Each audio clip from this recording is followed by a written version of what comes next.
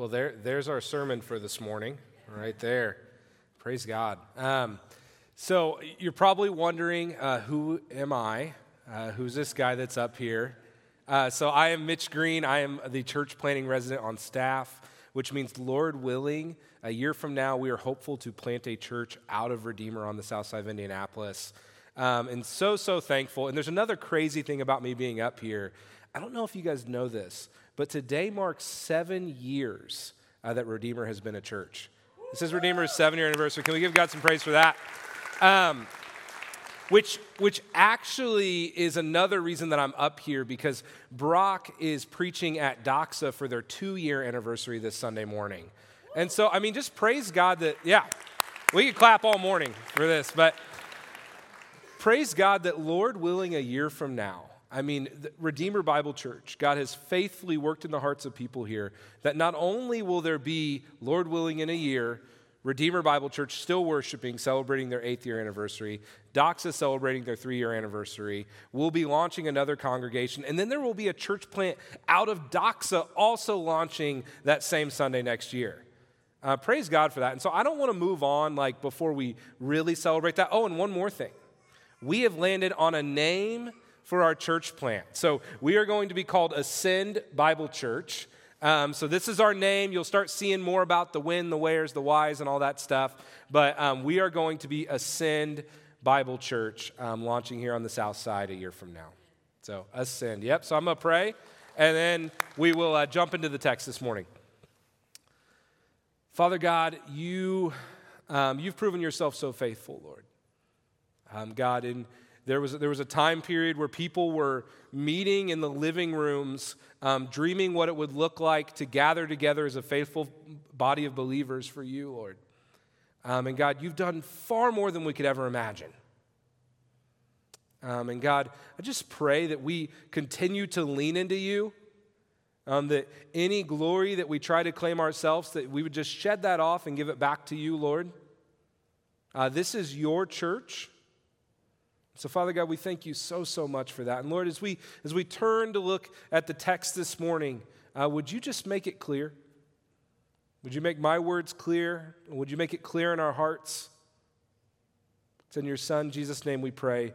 Amen. All right, so open your Bibles to Exodus chapter 11. We're going to be looking at 11 and 12 this morning. If you don't have a Bible, grab one in the seat back in front of you. We really want you just to have the text in front of you this morning. We want to be working through this book together. One of the things that I've loved with this series is that we've not skipped a lot of verses. We've really read through a lot of it, and we're going to do that same thing today. And last week, Pastor Brock worked through the first 9 plagues, which felt a little bit like a marathon, if we're all being honest. And today, we're going to be looking at the 10th plague. And if last week was a marathon, today's a sprint. We're going to just be flying through the Passover. And there's so much goodness here for the people of Israel, but also for us. But last week, as we looked at these plagues, there were some things that we kept coming back to, how each of the plagues is showing God's authority over Egypt. How God is the one true God, and there is no other. And so time and time again, God is establishing his authority over the Egyptian gods.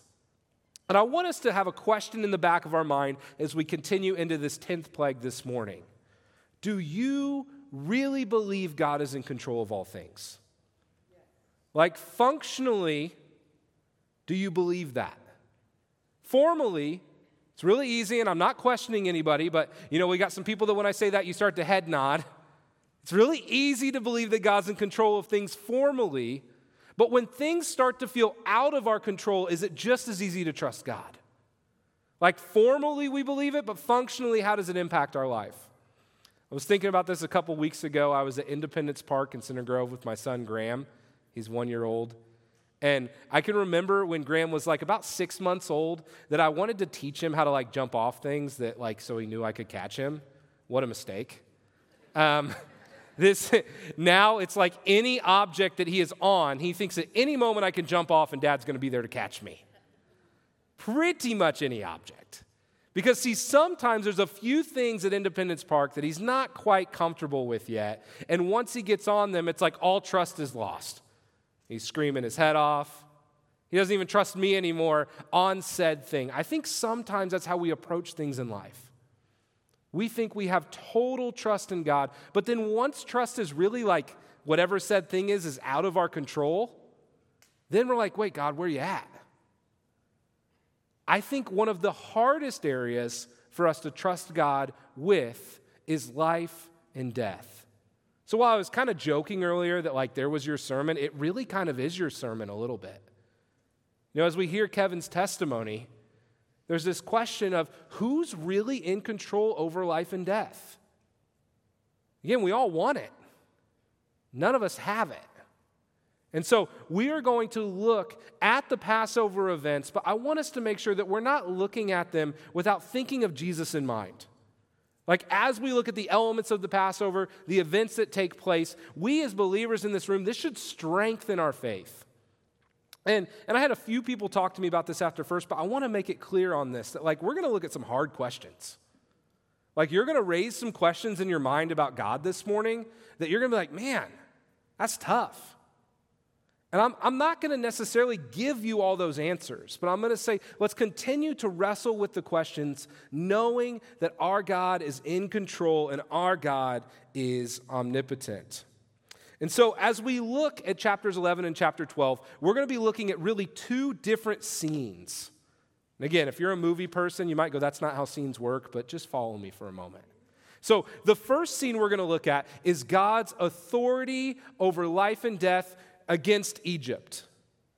God is going to do some things to show that he is the one who is powerful. He is the only authority over life and death. And then in scene 2, which we'll turn to, we're going to see God instructing his people to follow him and remember that he is the one who is in authority over life and death. And then we're going to jump back to scene 1, and we're going to actually see these events unfold. So we got a lot of text to cover, so we're going to just go ahead and jump right in this morning. Scene 1, God's authority over life and death. This is verse 1 of chapter 11. The Lord said to Moses, "Yet one plague more I will bring upon the Pharaoh and upon Egypt. Afterwards, he will let you go from there. When he lets you go, he will drive you away completely. Speak now in the hearing of the people that they ask every man of his neighbor and every woman of his neighbor for silver and gold jewelry."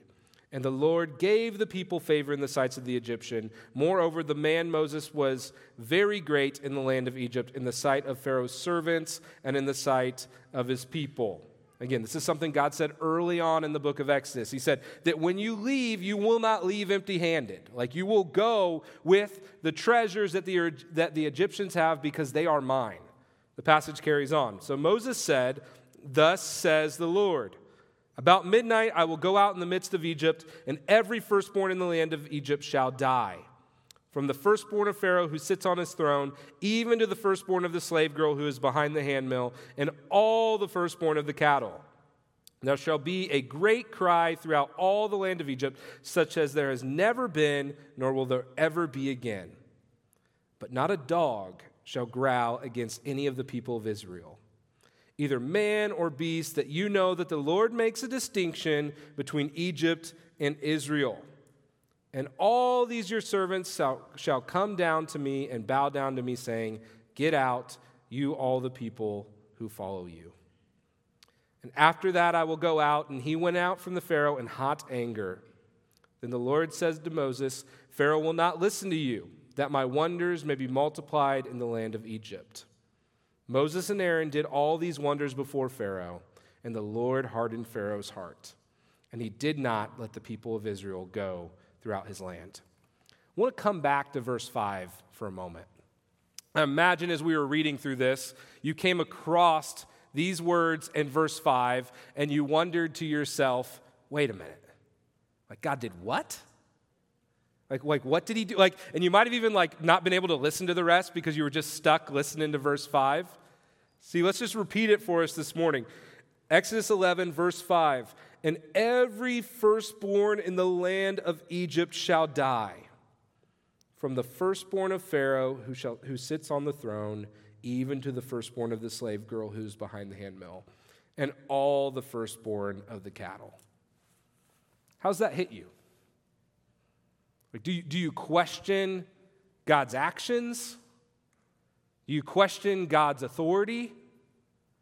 I'm going to be honest. I probably can't answer the questions you're wrestling with fully this morning, but I do want to give us two thoughts that I had as I was working through my own questions with this passage. I think there's two things we need to know. First, the killing of the firstborn. Do you think in God's omnipotence he doesn't know what that feels like? We are talking about the God who gave up his firstborn son for the sins of this world. Like, God is all-knowing. God is not in one place at one time and in another place at a different time. As these events are happening, he knows what is going to happen to Jesus. Like, we can ask God, could you have done it a different way? But let's not kid that God doesn't know what the pain feels like. Like, God himself gave up his firstborn son. Secondly, this is not the first time that somebody's tried to take life in their hands in the book of Exodus. Exodus 1 begins with the Pharaoh taking life into his own hands by trying to kill not just the firstborn children, but all the children of Israel, all the baby boys. Exodus 1, verse 16 through 20 says this: "When you serve as a midwife to the Hebrew women and see them on the birth stool, if it is a son, you shall kill him. But if it's a daughter, she shall live. But the midwives feared God, and they did not do as the king of Egypt commanded them, but they let the male children live. So the king of Egypt called the midwives and said to them, 'Why have you done this and let the male children live?' As if he couldn't stop the first time. The midwife said to the Pharaoh, 'Because the Hebrew women are not like the Egyptian women, for they are vigorous and give birth before the midwives can come to them.' So God dealt with the midwives, and the people multiplied and grew very strong." The book of Exodus begins with the Pharaoh of Egypt trying to take life, trying to have the authority over life and death, and he fails. This is the story of Moses. Moses is a male boy who was not supposed to be there, but yet God is going to use to lead the people out of Israel. So while we might question, okay, God, what are you doing here? I think, like we said last week, we need to lean into God's sovereignty and trust that God knows what he's doing. That this is the same God that knows how much this pain feels like. And he's trying to make it clear to the people of Israel that he is the only one with the authority over life and death. Another thing I think we should note about chapter 11. See, when God shows his authority over life and death, it looks very different when the Pharaoh attempts and fails. Verse 7, "But not a dog shall growl against any of the people of Israel, either man or beast, that you may know the Lord makes a distinction between Egypt and Israel." So Pharaoh attempts to enact its authority over life and death, and it doesn't work. But when God shows his power and authority, it says not even a dog is going to bark at you. That's the authority that God has over life and death. Another interesting note from verse 7. Make no mistake, there's a distinction between the way that God sees his people and those that are outside of his covenant. I'm going to be honest, as we go through the rest of this message, it's going to be really, really good news to those who are in Christ, and it's going to be some hard questions for those of us in the room that we may not yet have committed ourselves to Christ. Because God is going to show that he does something for his people. Specifically, they don't do anything to earn God's favor.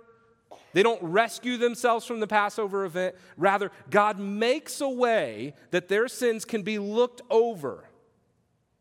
God makes a distinction between the people of Israel and the Egyptians, just as he makes a way today that's distinct between those that are a part of the household of faith and those who are not. Now, I'm not trying to say that God hasn't created everybody in his image, but there is a conditional nature to those who are in Christ and those who are not. From the beginning of God separating his people out, he makes it clear there are those who are in him and those who are not. But we're going to get to some good news at the end of this. All right, let's turn to scene 2. God's authority over life, the Passover. See, the Passover that we're about to read about is probably one of the most defining moments for the people of Israel. Like, these instructions that we're going to read, they will come back to this and celebrate it not only week in and week out, but they will celebrate it annually with the festival. Like, this is a defining moment for them. And these same Passover events will have reverberations that will lead us all the way to the gospel of Jesus Christ. Like, just in case, like maybe this is something we're not thinking about when we came in this place this morning, that Jesus Christ himself will sit down and celebrate the Passover meal with his disciples before he dies. Like, he will sit down and he will take these elements and he will then apply them to what he's about to do on the cross. And so for us in the room as believers, we should read this. We should just be led straight to worship. If it was just you and me and we were like hanging out at a coffee shop and you're like, hey, I want to know about the Passover, I can promise you, I imagine I would do something like just underline the elements and I would go, come on. Like, you see this, don't you? Like, you see where Jesus is at in this, right? Like, come on. Let's worship him in that. And so as we read this, we're going to just kind of work through the elements of the Passover, which the elements of the Passover are the lamb, the blood, the bread. I'm going to ask you, I'm just going to say like what, and then I want you to repeat for me the element. So I'll read through the passage, you'll kind of follow along with me, but all I want us to do is just for us, those of us who are believers in the room, just worship God through the Passover elements. That in his omnipotence, God rescues the people from Egypt with the same elements that he's going to teach us as believers to celebrate and use for the way that he rescued us through Jesus' shedding of blood. So let's get worshiping here this morning as we work through this. Chapter 12, verse 1. The Lord said to Moses in the land of Egypt, this month shall be for you the beginning of months. It shall be the first month of the year for you. Tell all the congregation of Israel that on the 10th day of this month, every man shall take a what? According to his father's houses. A what? For a household. And if the household is too small for a what? Then he and his nearest neighbor shall take according to the number of persons, according to what each can eat, you shall make your count for the what? Your what? Shall be without blemish, a male, a year old. You may take it from the sheep or from the goats, and you shall keep it until the 14th day of this month, when the whole assembly of the congregation of Israel shall kill their what? At twilight. Verse 5 says, your lamb shall be without blemish, a male, a year old. You may take it from the sheep or from the goats. So again, these are instructions for the people of Israel. Again, but you wonder, like, when they're seeing this, are they going like, what is going on here? Like, we're starting to be introduced, again, to a systematic version of sacrifice for them that they will keep and they will celebrate every single year for what God is about to do. But again, we get to see it and we just don't go like, okay, like, take the lamb, cool, this is what I'm supposed to do. We see it and we go, praise you, God. You knew what you were doing. Like, if we want to like grow in our understanding of God's authority over life and death, it's going to take us to have a greater understanding of God's sovereignty. And so as we look at this, we should go, praise you, God, you're sovereign. I know what you're doing there with the lamb. It's not just for the purpose of sacrifice. Like, praise you, God. So that is the first element, a lamb without blemish of 1 year old. Then he moves into the second element, the blood.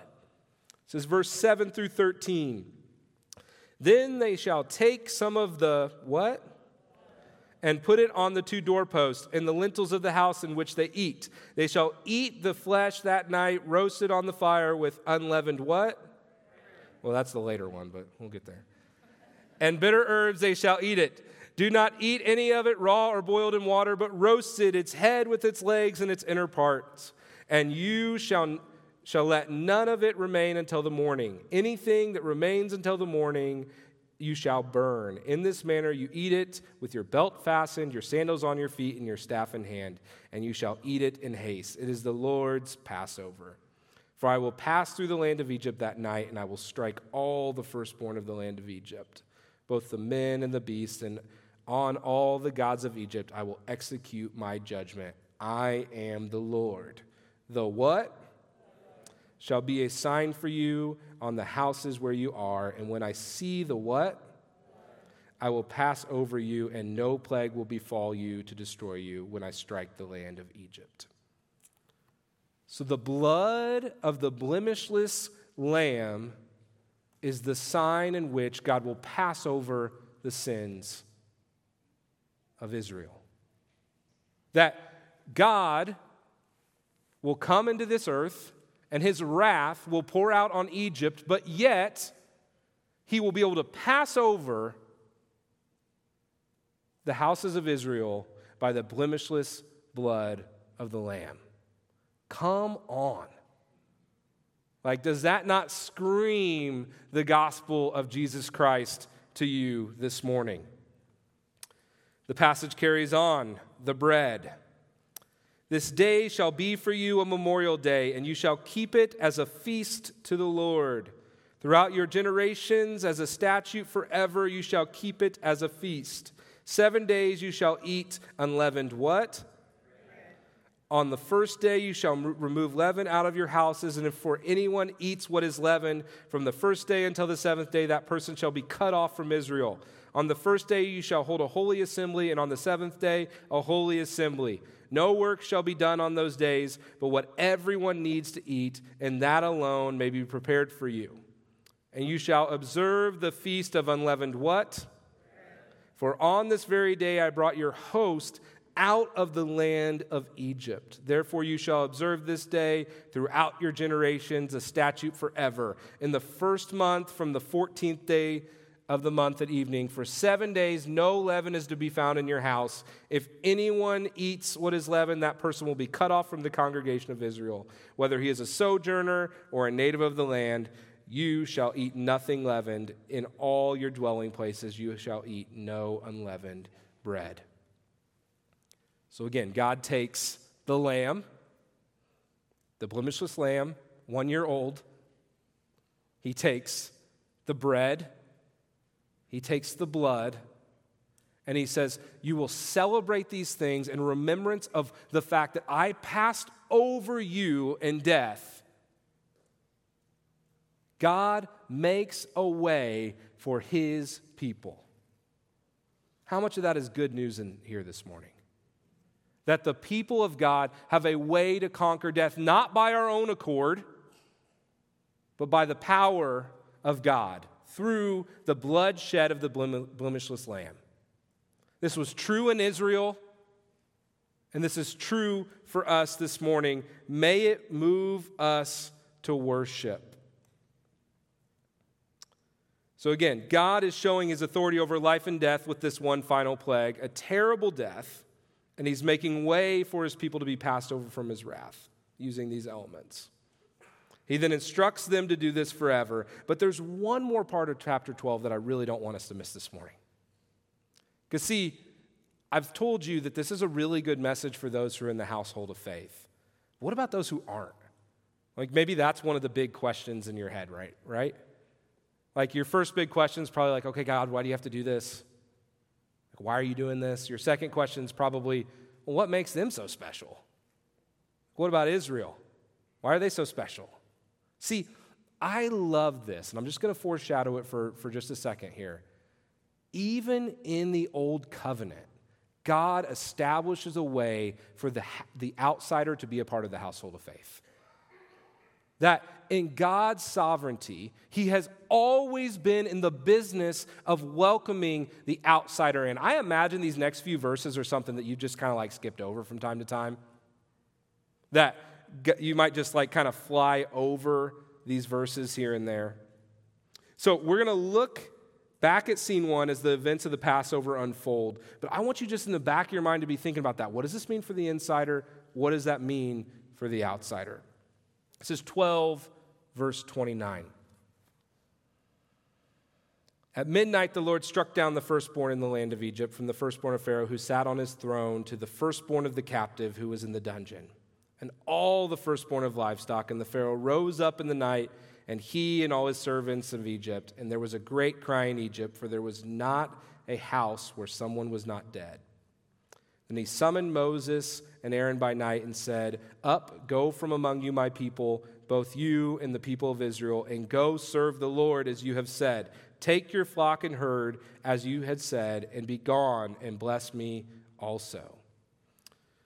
The Egyptians were urgent with the people to send them out of Israel in haste, for they said, "They shall all be dead." So the people took their dough before it was leavened, their kneading bowls being bound up in their cloaks and shoulders. The people of Israel had also done as Moses told them, for they had asked the Egyptians for silver and gold and for clothing, and the Lord had given the people favor in the sights of the Egyptians, so that they let them have what they had asked. Thus they plundered the Egyptians. Again, this common theme, like, God, how are we going to go?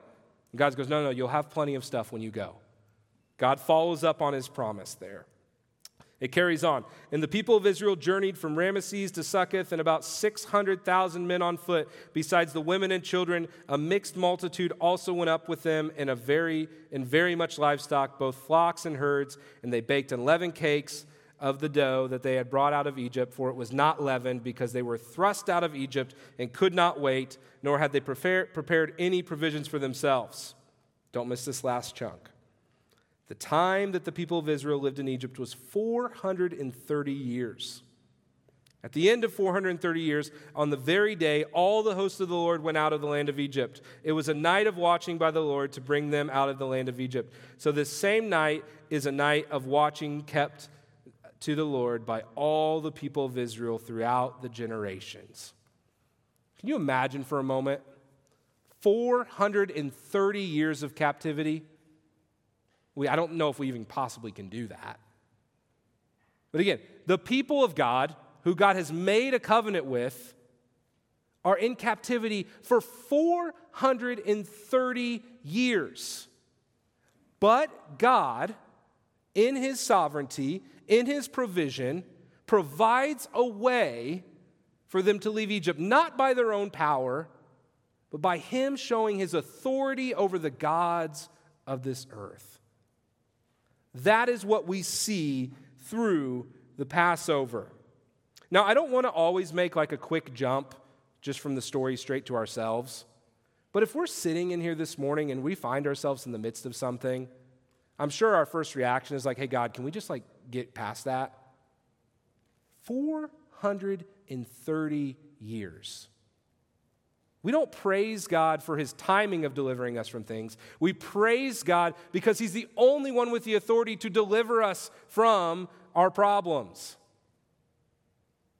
That the Bible teaches us that no matter how long we wait, God will deliver. God has always been working to make his covenant true to his people. So again, we've seen how God established his authority over life and death, and then the Egyptians' lack of authority. We've understood the elements of the Passover, and we've listened to these events unfold. But as I mentioned, there's one more part I want to make sure we sit on this morning. What does this mean for those who are part of the household of faith, and what does this mean for those who are outside the household of faith? Chapter 12 ends with this. And the Lord said to Moses and Aaron, this is the statute of the Passover. No foreigner shall eat of it, but every slave that is bought for money may eat of it after you have circumcised him. No foreigner or hired hand may eat of it. It shall be eaten in one house. You shall not take any of the flesh outside the house, and you shall not break any of its bones. All the congregation of Israel shall keep it. So God establishes, I have authority over life and death. You are going to be spared from death by the blood of the Passover lamb. You are to celebrate this. Only you are to celebrate this. No outsider, nobody that's a part of the household of faith, you can celebrate this. God is doing this because he wants to make a clear distinction between his people and the people of Egypt. And for us this morning, for those of us that are in Christ, this should raise the way that we worship God. Like raise the level of worship that we have for him. Like we should look at the Passover, it should scream Jesus to us and what he's done on the cross. We should look at how God delivered them, start to think about how God is going to deliver us. Again, I don't want to go too back to it, but the good news of a testimony like Kevin's that we hear is that we worship a God who's conquered life and death. Like that's why we can stand in peace and we can stand in joy, is because we trust God regardless of outcome, because we know we have received life through the bloodshed of the Lamb. That is why we worship him. I had a friend ask me a couple weeks ago, he said, what do you like about Redeemer so much? Like, what are you learning? What are you enjoying here? And I told him the emphasis that we place on prayer and worship is so encouraging. You know, as a church planner, you think about planning a church and like, you don't really think about the elements. You're just like, well, we got to get this and services and all this stuff. My wife and I have been so impacted by the prayer and worship culture here. I love the 4W life. I really do. I know you guys hear it every week, and so it might become like sometimes like, okay, old news, we know we're going to do this. No. For me, it's such a reminder that first W, worship, drives everything that we do. That we worship God.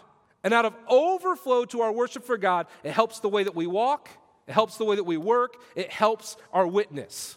That it's all driven by what God has done for us. It's nothing that we can do by our own power. May we never move away from a place of worship to God. May it motivate how we live every single day of our life. So let this story grow your view of God. Now let me talk for a moment to the outsider. I think the verse continues, and I love the way that it says this in verse 47. All the congregations of Israel shall keep it. If the stranger shall sojourn with you and would keep the Passover to the Lord, let all his males be circumcised, that he may come near and keep it. He shall be as a native of the land. Did you catch that? He shall be as a native of the land. Even in the Old Testament, God is making a way for the outsider to come in and receive his blessing. So I don't know who's like where you're at. I know a very small percentage of you in the room. But for those in Christ, we should be moved to a place of worship that we can't help but to talk and praise God for what he's done for us, for what he did for them, for how this pointed to what he was going to do on the cross. We should read it and just turn it around and go, come on. But for those who are outside, God has been in the business since the beginning of making a way for you to come in to the family of God. That you shall no longer be treated as a foreigner. Man, that is good news. You know, for those in Christ, Jesus Christ died on the cross for our sins. His blood was shed, his body was broken, so that you and I may be able to achieve life. And for those outside, what does he ask to do? He says, for those who profess and believe, profess with their mouth, believe in their heart that I am Lord, that is how we're welcomed into the family of God. So, after service today, we're going to jump into a time of worship. And these words that are going to come up on the screen in these songs, they are just going to scream the connection between the blood that was shed of the Lamb in the Passover and what Jesus Christ did on the cross. But may we worship God fully And if we're somebody who we're not a part of the household of faith, may we wrestle with, is God calling us to take a step into that? Now, is the Lord moving our heart? Do not leave this place without getting your questions answered. I'll be up front after service. I'd love to talk to you. There'll be some other elders around. And then, Lord willing, next week we're going to celebrate baptisms in this place. And as we celebrate those who are baptized, it's a mark of what the Lord has done in their life. Nothing by our own power, but only what God could do. So let's pray, and we're going to continue in worship this morning. And Father God, we praise you for the blood shed of the Lamb. Father God, not only what you did in Exodus, Lord, but God, how that foreshadowed what you were going to do on the cross. Lord, we rest in the work of Jesus. We know that we cannot bring anything to the table. We cannot accomplish this on our own, Lord. It's only by your power. So God, may we just pour out our hearts in worship to you. And Father God, for those who don't know you, Lord, may you work in our hearts in such a way that we can't help but worship you for who you are. You are the all-knowing, all-loving God. You have all authority. There is no other. I pray all this in your Son, Jesus' name. Amen.